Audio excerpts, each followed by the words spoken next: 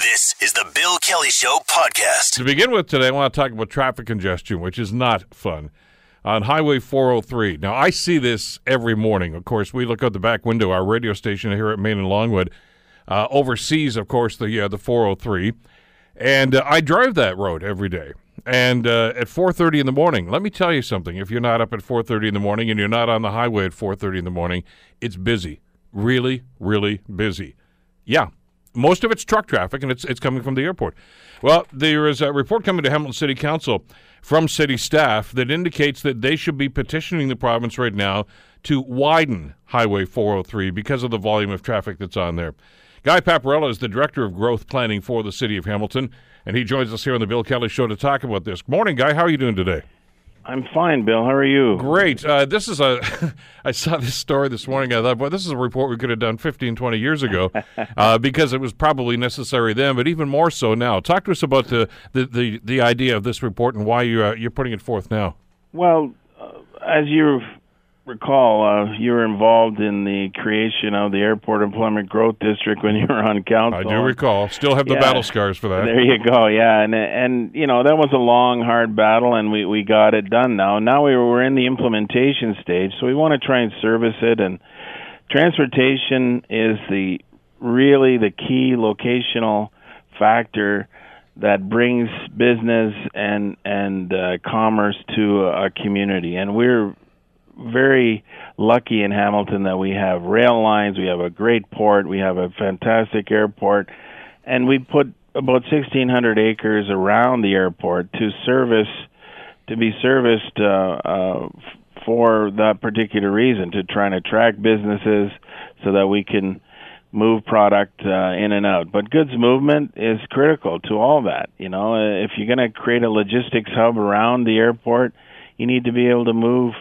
product in and out, and suppliers, people who are you know in the commerce business of any kind, they need to move their product, and they have to get there just in time. We're in that kind of a society now where everybody wants things yesterday, and if you get hung up 2 or 3 hours in congestion, that really tips the apple cart and makes people upset in terms of and you can lose business. In this situation, I'm in talking to the airport. It's the largest cargo courier airport, fastest growing in Canada, and we want to attract more businesses, like more cargo and courier type businesses. But the biggest complaint they have is they've got to get their product out of here before 9 o'clock. And as you know, you said 4:30. You probably have to get up at 4:30 just to get down the hill because there's only 2 lanes going down, and that's the problem. There's lots of room there to put another lane in. The province is aware of the problem, but now it's become much more acute, and we don't want to lose business over this. And congestion is a huge factor. We have to resolve this problem, and we have to make sure that the goods movement, the trucks that you mentioned, can get to market and pick up supplies and turn around and do the whole thing that they need to on a day-to-day basis. And it happens in the middle of the night, in the morning, and evening isn't so bad, coming up the hill back to the airport, but coming down the hill in the morning is our biggest issue. So at a minimum, we need 3 lanes going down. There's room in the middle. They can do it, and it was recommended by a consultant who's working on the Mid-Penn EA quite a few years ago. But we need action now. We need to get more political about making sure that this becomes a priority for the Wynne government, and make sure that MTO is aware of the acuity of the problem. So, Guy, you've been on this file for a long time, meaning the airport and, of course, the ancillary problems and concerns and I guess obstacles that are happening on this. why is Hamilton always seem to be the last one at the trough here when it comes to stuff like this? I mean, Brampton's had their 410 expansion on for about the last 6-7 years now. Yeah. They're constantly rebuilding and expanding roads in the Toronto and the GTA area. Mm-hmm. Hamilton there was the Mid-Penn you just talked about. That was supposed to have been done years ago. Yeah. This thing with this the 403 expansion has been talked about for the longest time, but that's all it's been so far is talk. It seems as if the province is dragging their heels on this.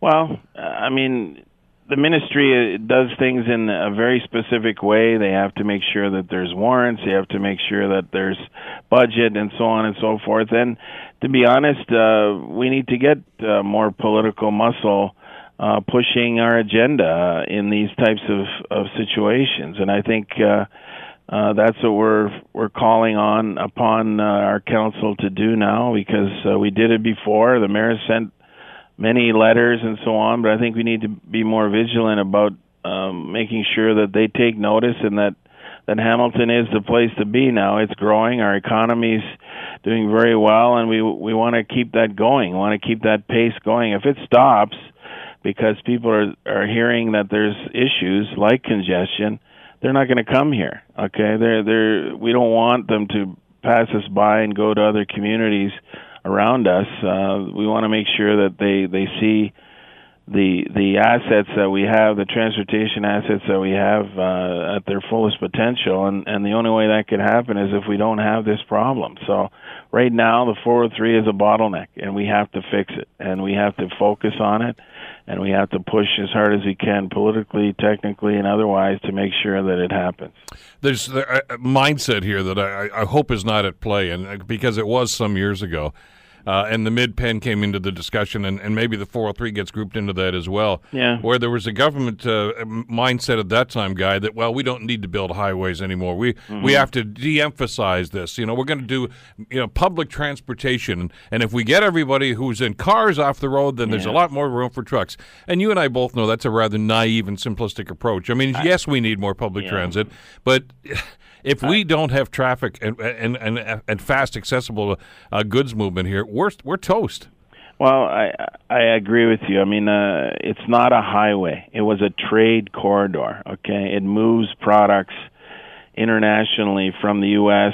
down the, Continental One, Eastern Seaboard, all the way down to Florida and Mexico and everywhere else. I mean, that was the whole point of it. It wasn't to generate more car traffic. It was to move product from the GTAH, which is, the biggest manufacturing and commercial entity in Canada, to have their products sitting in a truck on the highway in a congested area.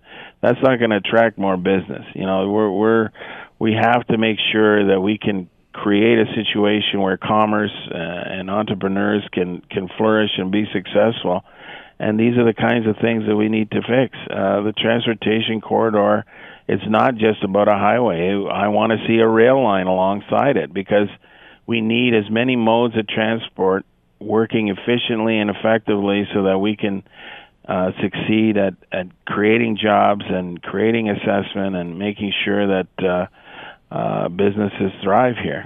But you've been involved in economic development and its growth, for the region before, and by amalgamation, and now for the city for years. And here's the deal, because what I'm hearing from some people, and I even heard it from some of the people I worked on council with way back when, were saying, look, you've got a great port, you've got an airport, you don't need roads.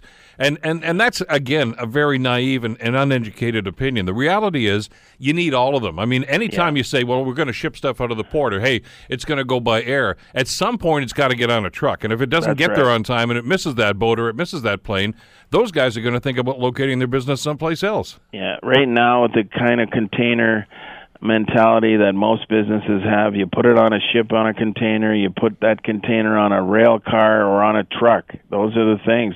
And if you don't have rail accessible to businesses that need the product, you put them on a truck. I mean, most of the product, the goods movement is on truck. It's not. Well, that's where the phrase intermodal comes from, and it uses all of them, really. That's right. You need, and that's why we need to take advantage of that. We have one of the best intermodal transportation networks in Hamilton with all those facilities operating great, and we need to take advantage of that, and we can't market it unless those things are working efficiently. And congestion along the 403 is just one of the aspects we're targeting right now. I mean, to their credit, and I guess it was actually going all the way back to the Harris government, I mean, they did give us the Highway 6 bypass right to the airport, and that's good. I mean, even that highway now was supposed to be 3 lanes, and it's not, and it's already congested. Yeah. So you've got to address all of these problems right now, and this is, again, right.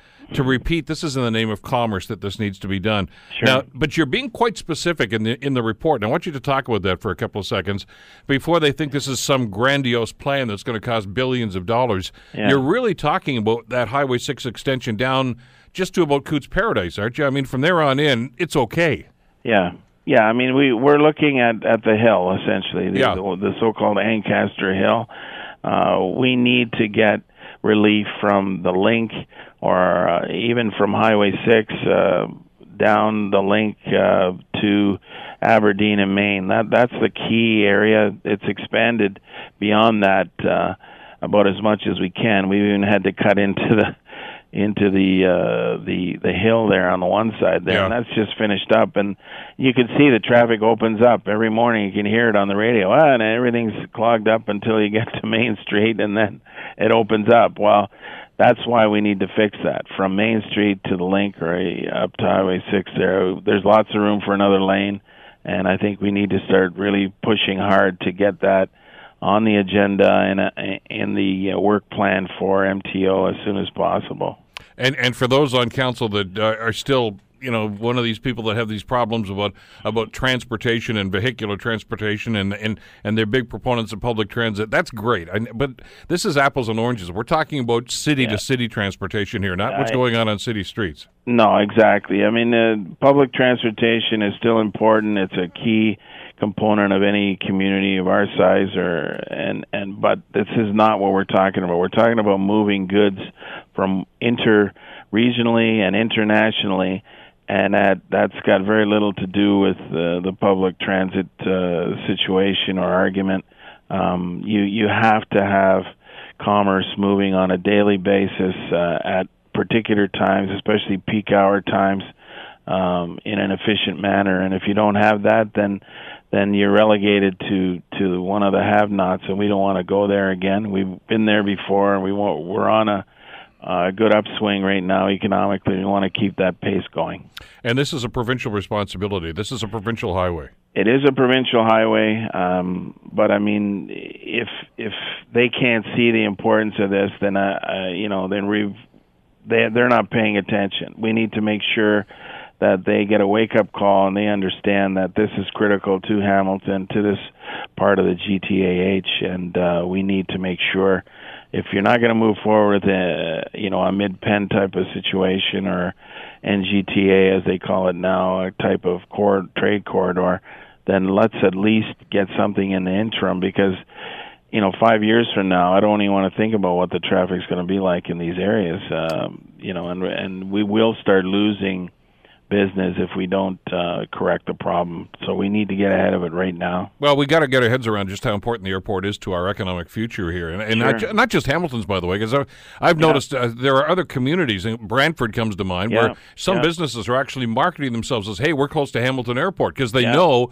that Hamilton Airport's the largest cargo airport in the country. And exactly.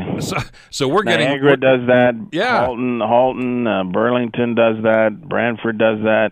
Even parts of Cambridge do that. I mean, there's businesses all over that utilize our airport, and I think it's really important to mention that. It is a regional hub, and it needs to be taken advantage of in that way, and there's more and more businesses realizing the huge advantage they have with the airport being here. Well, it's a big asset for us, for instance, to have Purolator up at the airport right now, but they're only going to stay there as long as it's good business for them. And if their trucks they're leaving there every morning when I'm coming down the hill, if they're delayed and those things don't get there on time, they're going to start looking for another airport like Pearson and say, too bad, so sad, Hamilton. And if we do that, that's a huge loss. You just can't you can't wait for this to happen, can you, Guy? No. We have to move on this quickly. We could mention over and over again, but we've got to take really strong political action and make sure that the people, even in MTO, from a technical standpoint, understand the value of this, and not just to us, but provincially, for the economy, the GDP increase and everything. I mean, we need to make this thing work. It has to work better than it is right now. Guy Paparella, who's the Director of Growth Planning for the city. This will come to council, hopefully, with a positive debate. Guy, thanks so much for the report, and thanks for the time today. Appreciate it. Okay, Bill. Thank you very much. Talk to you again soon, of course. Even the province's own growth plan, which is called Places to Grow, that they put in place some years ago, talks about Hamilton Airport as the key for the economic growth in this area and for the expansion that's happening. And it's already started to happen. Now it's time for the province to put their money where their mouth is. And hopefully they'll respond quickly. You're listening to The Bill Kelly Show, weekdays from 9 to noon on AM 900 CHML. Something else that happened at City Council the other day, they decided on Wednesday to move forward with spending millions of dollars on social housing in the city. This is part of this poverty initiative that Mayor Eisenberger talked about. But there was a bit of a hiccup, well, a big hiccup actually, when one councillor, Councillor Donna Skelly, wanted to table the report for a couple of weeks because of some of the concerns raised in the report about how that particular body that looks after housing, it's called City Housing Hamilton, is actually run. And she was ridiculed, chided, attacked verbally, I guess you could say, by some of her fellow councillors for quote-unquote politicking. Interesting. John Best has been watching City Council for many, many years. Sometimes I think it's almost a masochistic enterprise. But, I mean, he, of course, is the publisher of the Bay Observer. He joins us on the Bill Kelly Show to talk about this. How are you this morning, John? I'm good. You're right. I can't stop punishing myself. Talk about deja vu all over again. It just runs in cycles. Well, I'm going to get into why Donna Skelly wanted to table it in a second. There may have been some validity to that, but I'm not so sure. I know for a fact I don't agree with what she wanted to do, but I understand the rationale behind this. But here are some of the comments from some of the councillors. Uncalled for, unconscionable, unprofessional, far too partisan, playing politics here, trying to get headlines. Is this the kettle calling the pot black, John? It sure is, and the best one, the one that just killed me, was Sam Marula.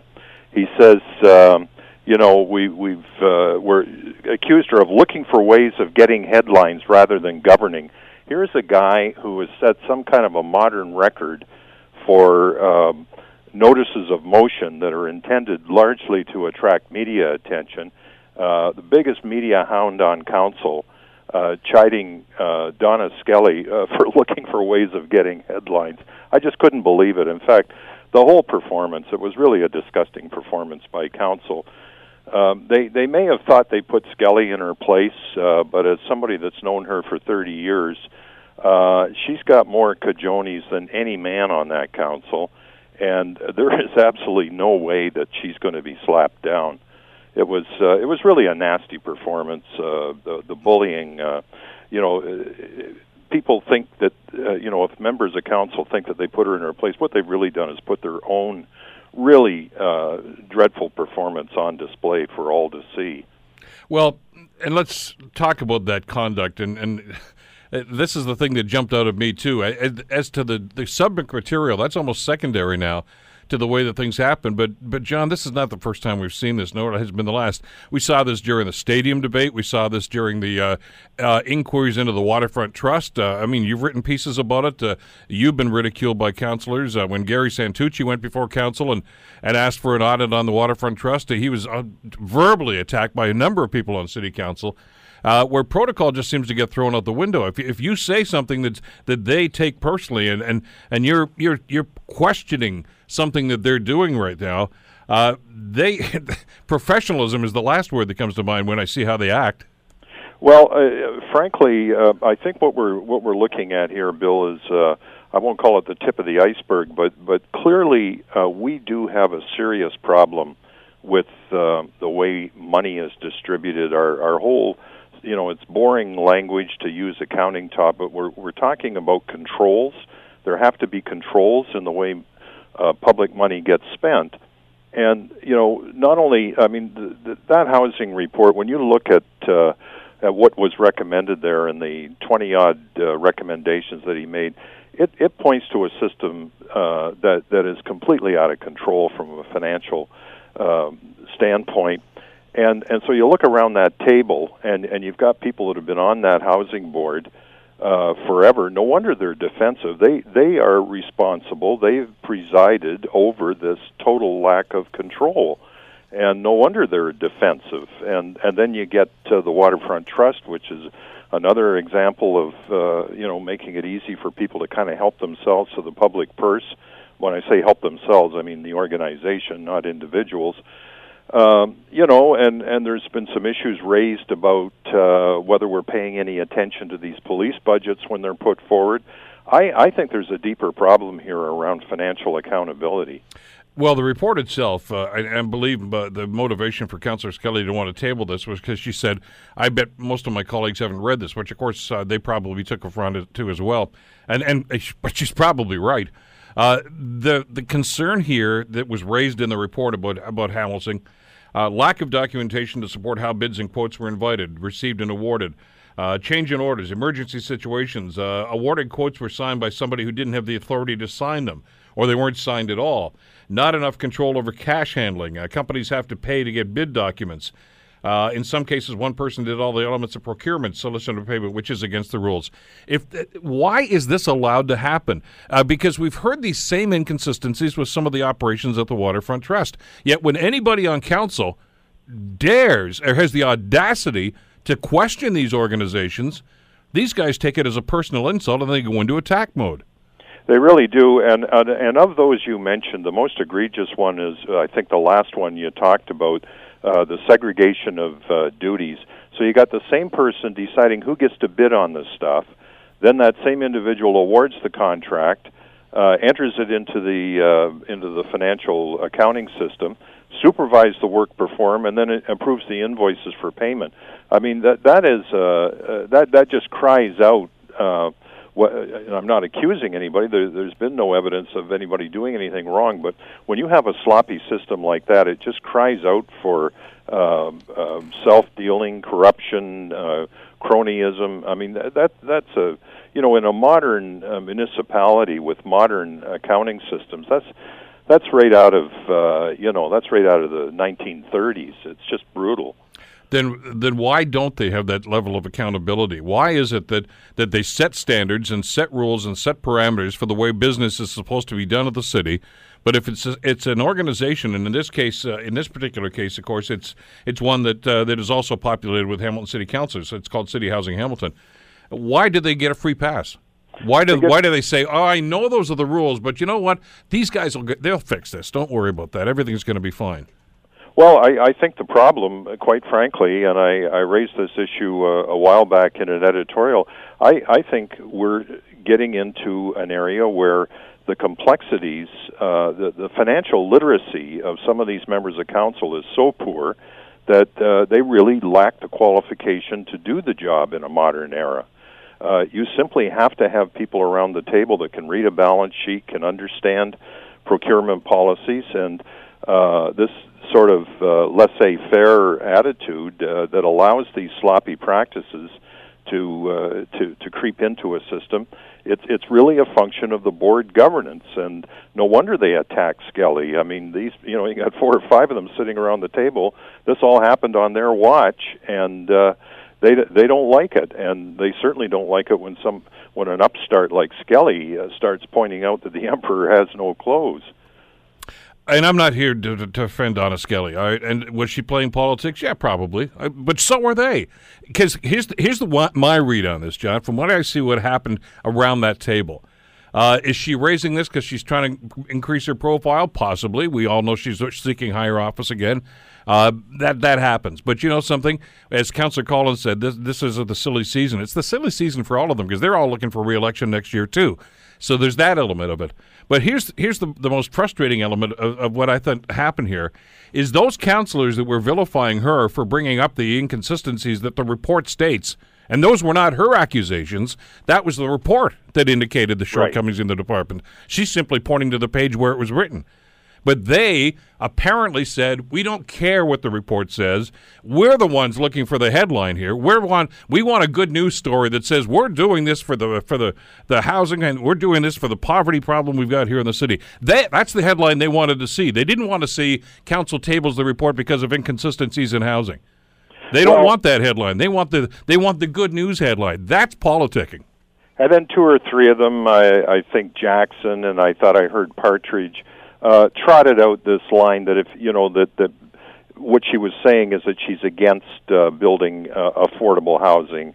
What a intellectually dishonest line that was. And I had a chance to talk to Donna Skelly briefly about this, and she said, in her defense, she said, "Look, we're about to vote $30 million. Should we raise the issue after we voted the money?" Which you got to ask. Apparently, yourself. Yeah, that's what her colleagues think is the better way to go. Yeah, vote the money, and Chris Murray, who I think is really an outstanding public servant. He at one point was asked about whether he thought this delay should go through, and he said, "Well, we got a pretty good track record of responding to these kinds of audits and these kinds of reports." He said, we get on them and solve about 90% of the problems. And I thought, well, God, that leaves 10% of $1 billion organization where maybe we're not as sharp as we should be. And so there really was just a total circling of the wagons on this issue. A lot of defensive-ness was on display. Well, and it begs the question: how many other times does that happen where it doesn't come into our focus? Well, where the attitude of council is nothing to see here. Don't read the guts of the report, for heaven's sakes. Just take our word for it that this is okay. It would really be helpful if there was someone on council who had a financial background, because these issues are getting very complex, and we've come a long way. A lot of councillors seem to think that as long as the tax levy, they're all focused on the tax levy, and of course they've been somewhat conditioned to that in the way staff presents information. So as long as the tax levy is 1% or 1.5%, we don't have to worry about the details of how the money actually gets distributed. That's a very, very bad approach to take. I mean, you take a look at what's happened in Brampton, where council was either asleep or some of them may have even been part of the problem, but slush funds for giving bonuses to certain employees, and just we really got to be careful here that we have a council that's prepared to do its governance duty. You ran an editorial, John, in the Bay Observer a week or two ago now, and it was basically along these same lines, and essentially it was asking, I don't think you wrote it, I think it was actually a contributor to the paper, that maybe elected officials should actually go to school and get some sort of an orientation program about exactly what their job is and what they need to do and what they need to learn and concentrate on. Because right now, all you need to do is run for office, put your money down, and if you get elected, all of a sudden you're a counselor. That doesn't mean you're an expert on everything, but just means you're a counselor. And you have to wonder about the qualifications of some people in situations like this. Well, and I think AMO, the Association of Ontario Municipalities, I think they actually offer a course in financial literacy. But you have to ask yourself if the issue is that we do understand finance, then the issue becomes, then why are we allowing some of the sloppiness to take place? I mean, the charitable conclusion is that they simply don't get it. But the alternative to that is much more sinister.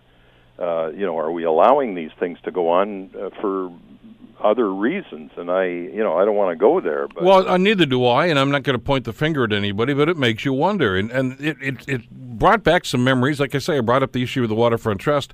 I remember during the stadium debate, you remember at one time there was a discussion about actually looking at a potential site up on the East Mountain, up near the, they call it the Meadowlands of Stony Right. Creek out there. There was a parcel of land. There was something about a land swap. Long story short, they asked city staff to come up with a report about the viability of it. And I found the report disgusting. And the only one who actually raised the issue was Brad Clark at the time.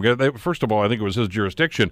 But he looked at the report and he said, they've double counted this cost, this cost, this cost. This is bogus. This was a report that was written to make this proposal look bad, and it was full of inaccuracies. And the rest of council looked at this guy like, what are you doing bringing that up? You're not supposed to talk like that in open forum.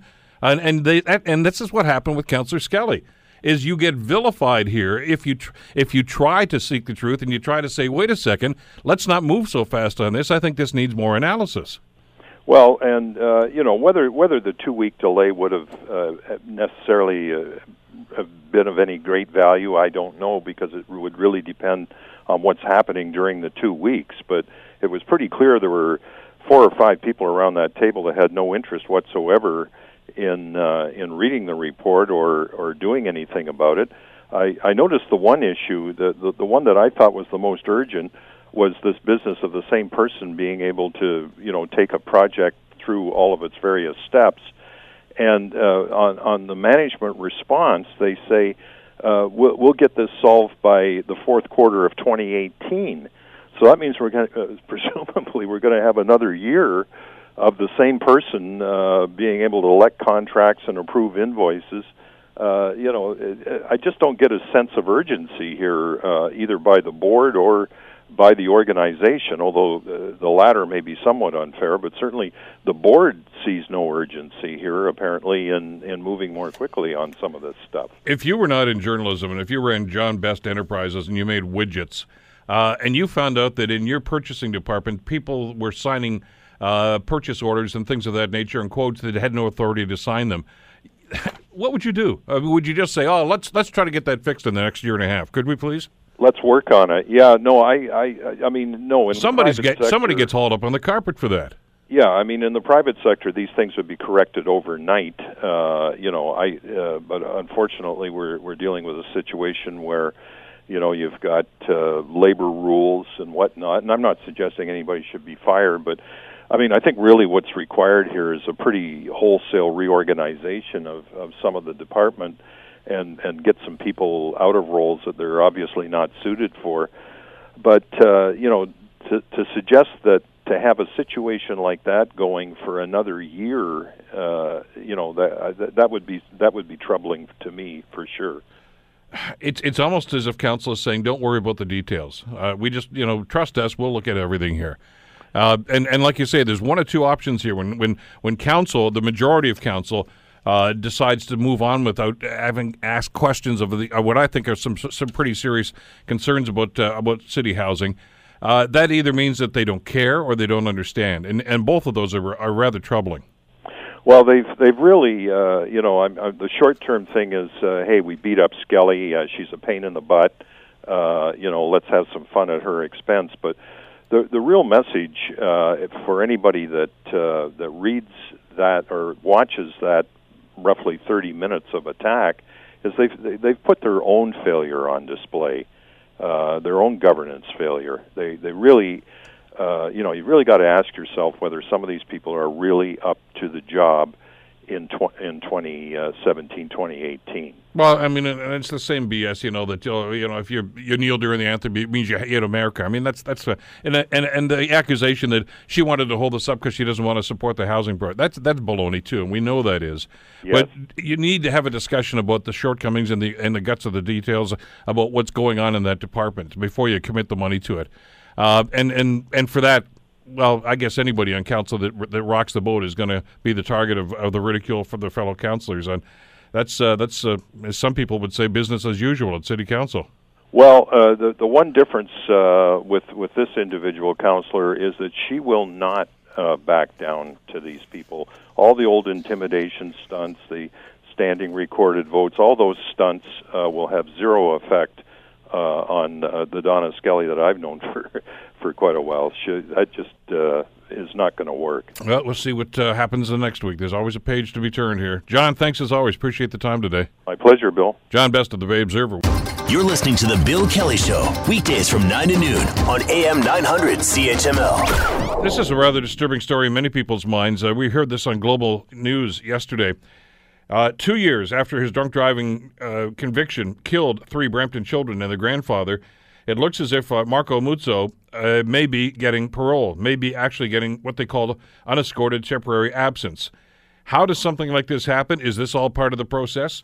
Let's ask Jeff Manishin, criminal lawyer with Ross and McBride here in town, of course, former Crown attorney as well, and always a welcome guest on our program. How are you this morning, Jeff? Just great, Bill. How about you? Excellent, excellent. I'm wanting some answers and some clarity on this because, you know, you and I have talked about this in the past, and there's always outrage when we hear about these convictions and these sorts of incidents that occur. And there are those, some of them were in government a few years ago, that suggest you're supposed to just take these people and lock them up and throw away the key.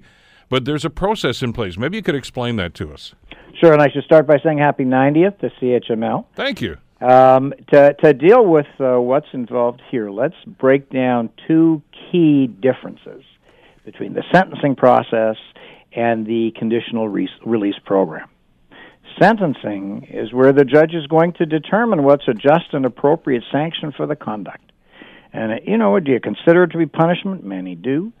Is it meant to take into consideration how to express society's abhorrence for the conduct in question?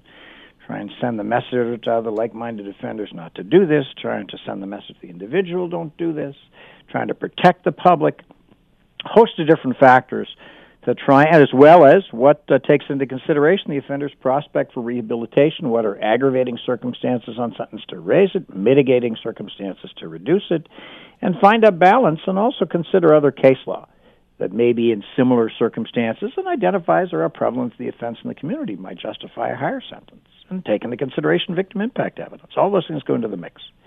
And the judge comes up with a sentence which here in this case was 10 years. Fine. That's the sanction. That's the punishment. The world of conditional release, parole, and temporary absences, and they are different, we'll come back to that in a minute, are not meant to be punitive.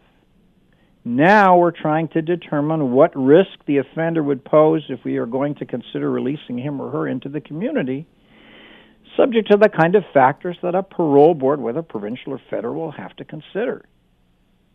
So you might say, well, where's the punishment in that? No. The punishment comes with the 10 years. It's a different issue at the stage of after punishment. When might the individual be fit to be released using certain statutory terms, conditions, and guidelines, as well as that consideration of parole authorities to let the person get back into the community. And it's important to remember that when somebody is released on parole, that parole is potentially suspendable and or revocable if the person screws up. And the person could then be reincarcerated. So that's sanction on sentence versus parole, and a separate issue is unescorted temporary absence, which we'll come to in a sec. But, Bill, let's start with that. Okay, and we should mention, by the way, that the report I saw in Global News about this indicated that Mutso actually has been moved from a medium to a minimum security prison and is expected to apply for unescorted temporary absence. He has not yet applied, and certainly by extension has not been granted this, but it's out there and it is a possibility, and that seems to have outraged some people. Does that surprise you? Well, yeah, sure it does. I mean, this case was highly emotionally charged. If it happened once, it happened a dozen times that I saw this poor woman whose children and whose father had been killed in the accident appearing on TV on the steps of the courthouse, outlining again and again how emotionally overwhelming and devastating these events had on her and her family and her life, and it couldn't help but evoke sympathy. And that, if I recall, when Mutso was going to speak at the time of sentencing to apologize, she walked out. And there are lots in society who would say, yeah, I do the same thing, and there are others in society who will say, look, we're going to allow for the fact this happened, and I want to see a proper justice system, give them the proper level of punishment. So that's always a question of how individuals react. But yeah, the emotional reactions, Bill, I will harken back to a story years ago. You may remember that during the time of the Harper regime, there was a story floated out that Karla Homolka was going to apply for a pardon. Yeah. Okay. Do you know that the firestorm that flew out of that led to Harper and his government changing the Criminal Records Act? Okay, on the rumor, I mean, there were other issues too, but in part on the rumor of Karla Homolka apply for pardon, we better change the legislation. And what they did was quadruple the cost of applying for a pardon, make you have to apply for longer, change the language. It's no longer a pardon bill. It's now called a records suspension. So, but let's go back and let's assume for the moment, what if Mr. Mutso did in fact apply for an unescorted temporary absence? What is that? And you and your mentor equated temporary absence with parole. It's not the same. Okay. What are the differences then? There are different forms of release passes you can get from jail, and the move from medium to minimum can happen for anybody who would qualify within the nature of the risk the individual poses, how he's performed within the institution. People regularly get moved. They might get moved up to maximum security, or move maximum down to medium and down to minimum. I mean, they have different levels of security within the institutions depending on the individual's flight risk of violence to others, rehabilitative prospects. So they have those forms of institutions. We'll park that one. Escorted temporary absence pass, let the person return to a particular community for a specific period of time, potentially escorted by. It could be a correctional officer, or it could be a family member. Unescorted means there's nobody going with him. But it's not indefinite. It might be that he can return home for a weekend. Or it might be that he can return home for a day and then go back to the institution. That's what that is. That's what an unescorted temporary absence pass is. And it is provided for legislatively that when somebody has done a sixth of his sentence, okay, and by that I mean he's eligible for parole after serving a third. Okay, so here on a 10-year sentence, 3 1/3 years, if my math is right, is that 40 months? So he's eligible to apply for unescorted temporary absence passes at 20 months, at half that. But he might do a weekend pass and then back and continue on in the institution. That's what we're talking about. We're not talking about out on parole. We're talking about out for a weekend. And there might be a certain number of those he can have, and part of the process is to, in his case, it may not be as critical, but reintegrate the individual into the community. I think that's maybe what's bothering an awful lot of people is that math, Jeff. I mean, he was sentenced February 4th, 2016, and here we are now, almost the end of September in 2017, and they're saying this guy's going to be allowed out. And by the way, that's assuming that all of this falls into place. He could be denied. We don't know what's going to happen. Sure, but he's not going to pose any risk, and he's going to have community support. And I'll bet he's been a model inmate. So I guess the idea of it, Bill, is the community is outraged that after he's done 20 months of his 10-year sentence, he could be allowed out for 2 days. That's the issue. Oh, the community has the right to be outraged if they want to be, but they can't say, wait a minute, he's getting parole, he's out already. No, he might be out for a weekend. He might be out for a couple, might be one a month. Okay, he might be out for one, who knows? The institution will determine how many of those he can get, but let's just say, for example, once he's done 20 months, so he's done a sixth, so between month 21 and month 40 when he's eligible for parole, how many of these passes is he going to get? He might get a number of them. But he's not in the community on a full-time basis. We don't know the details. Like I say, I don't know what kind of a prisoner Muzzo has been, and obviously that's going to weigh into this. So I mean, a lot of what we're talking about here is conjecture, obviously. But what needs to happen, or how egregious does the offense have to be that they would say, 10 years is 10 years. Well, I mean, there's always going to be parole. We get that, the possibility of parole in situations like this. But I think a lot of people are saying, wait a second, this guy was a serial offender. This is not the first time he was caught intoxicated behind the wheel, and that certainly factored in. I guess it factored into the sentencing that went into place here, too. Although, as you could recall, Jeff, a lot of people were outraged that he only got 10 years for what had happened that day, and on it goes. So I guess that anger only boils up when you find out, wait a second, this guy's just being treated as if this was a first offense in some people's minds. Well, no, it's not a first offense that he got 10 years, Bill. And again, what you've just outlined is the blurring of the difference between sentencing and parole. You basically equated the two. And you're looking at parole as still punishment. I don't know, remember what I started with? The differences between the two? And the 10 years is meant to sanction the conduct? And the parole process is conditional release back into the community? So it's a separate kind of track. And they'll identify, to answer one of the questions you built into there, what does it take? There's a provision available in the criminal code, but it's meant for people who are really showing a high likelihood of reoffending, where Crown can apply to have parole ineligibility at a half, not a third. Okay, so that's something that is available, but there's legal tests in relation to that, so it's not automatically saying bad offense, so make it a half. No, it's not that way. Likely to reoffending, okay, potential risk on release, long history of offending and breaching parole and so forth, you might say make it a half. What kind of person does it take? Bill, you may have an individual who represents a sufficient risk to the community of reoffending, and remember, I keep using that language. Yep. Risk to the community of potentially reoffending might determine the individual doesn't qualify for parole. Maybe the individual's been violent within the institution. Maybe the individual has continued to refuse to take treatment for the kinds of conditions that might have led to the offense. Okay, maybe he's got a fair history of parole violations. And they might say, no, you aren't getting out, and you're going to have to stay until statutory release date, which is you have to do 2/3 of your sentence. And that, and again, it may even be that if you at that stage, and Carlo Homolka is one of these, poses such a grave risk, they'll take you to a warrant expiry date, meaning you'll have to do every day of it. So that's called being gated. The image of it, Bill, you've done your third, you didn't qualify for parole, you're in there. You're doing 2/3. And then you get into an issue, of course. So you're until 2/3. We're going to release you, but on statutory release, so there is still going to be supervision by a parole authority, and you're still vulnerable to being brought back into the jail to finish that sentence. Are there restrictions? Okay. Can the restrictions be imposed?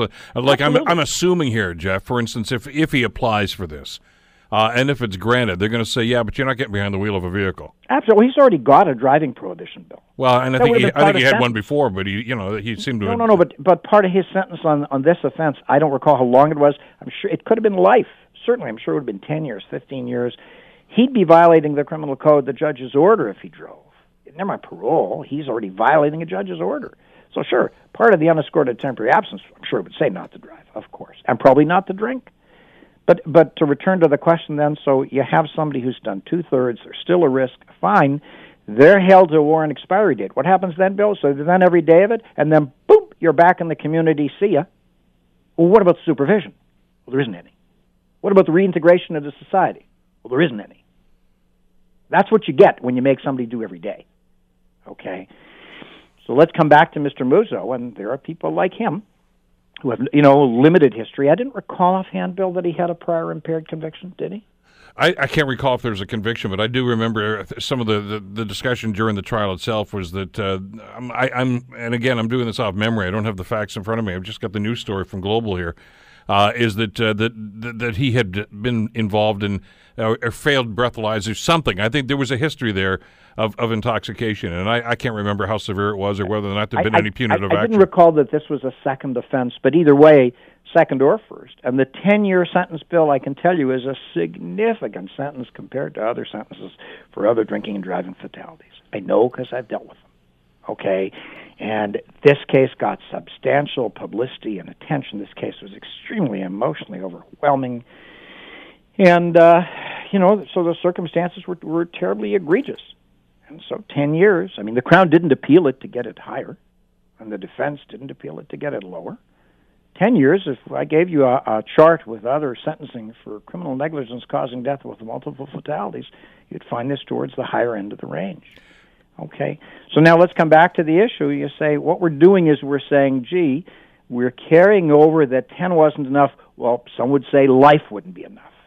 And some would say life, no parole would be the appropriate disposition. And I understand, that everybody has their own opinions with respect to sentence. All I can give you is the way we deal with it in the justice system is not purely based on emotion. Now, it's not purely based on punishment. When Mr. Muzo or anybody else in a circumstance similar to this does at some point apply for parole, there's a hearing, there's a parole board that makes that determination.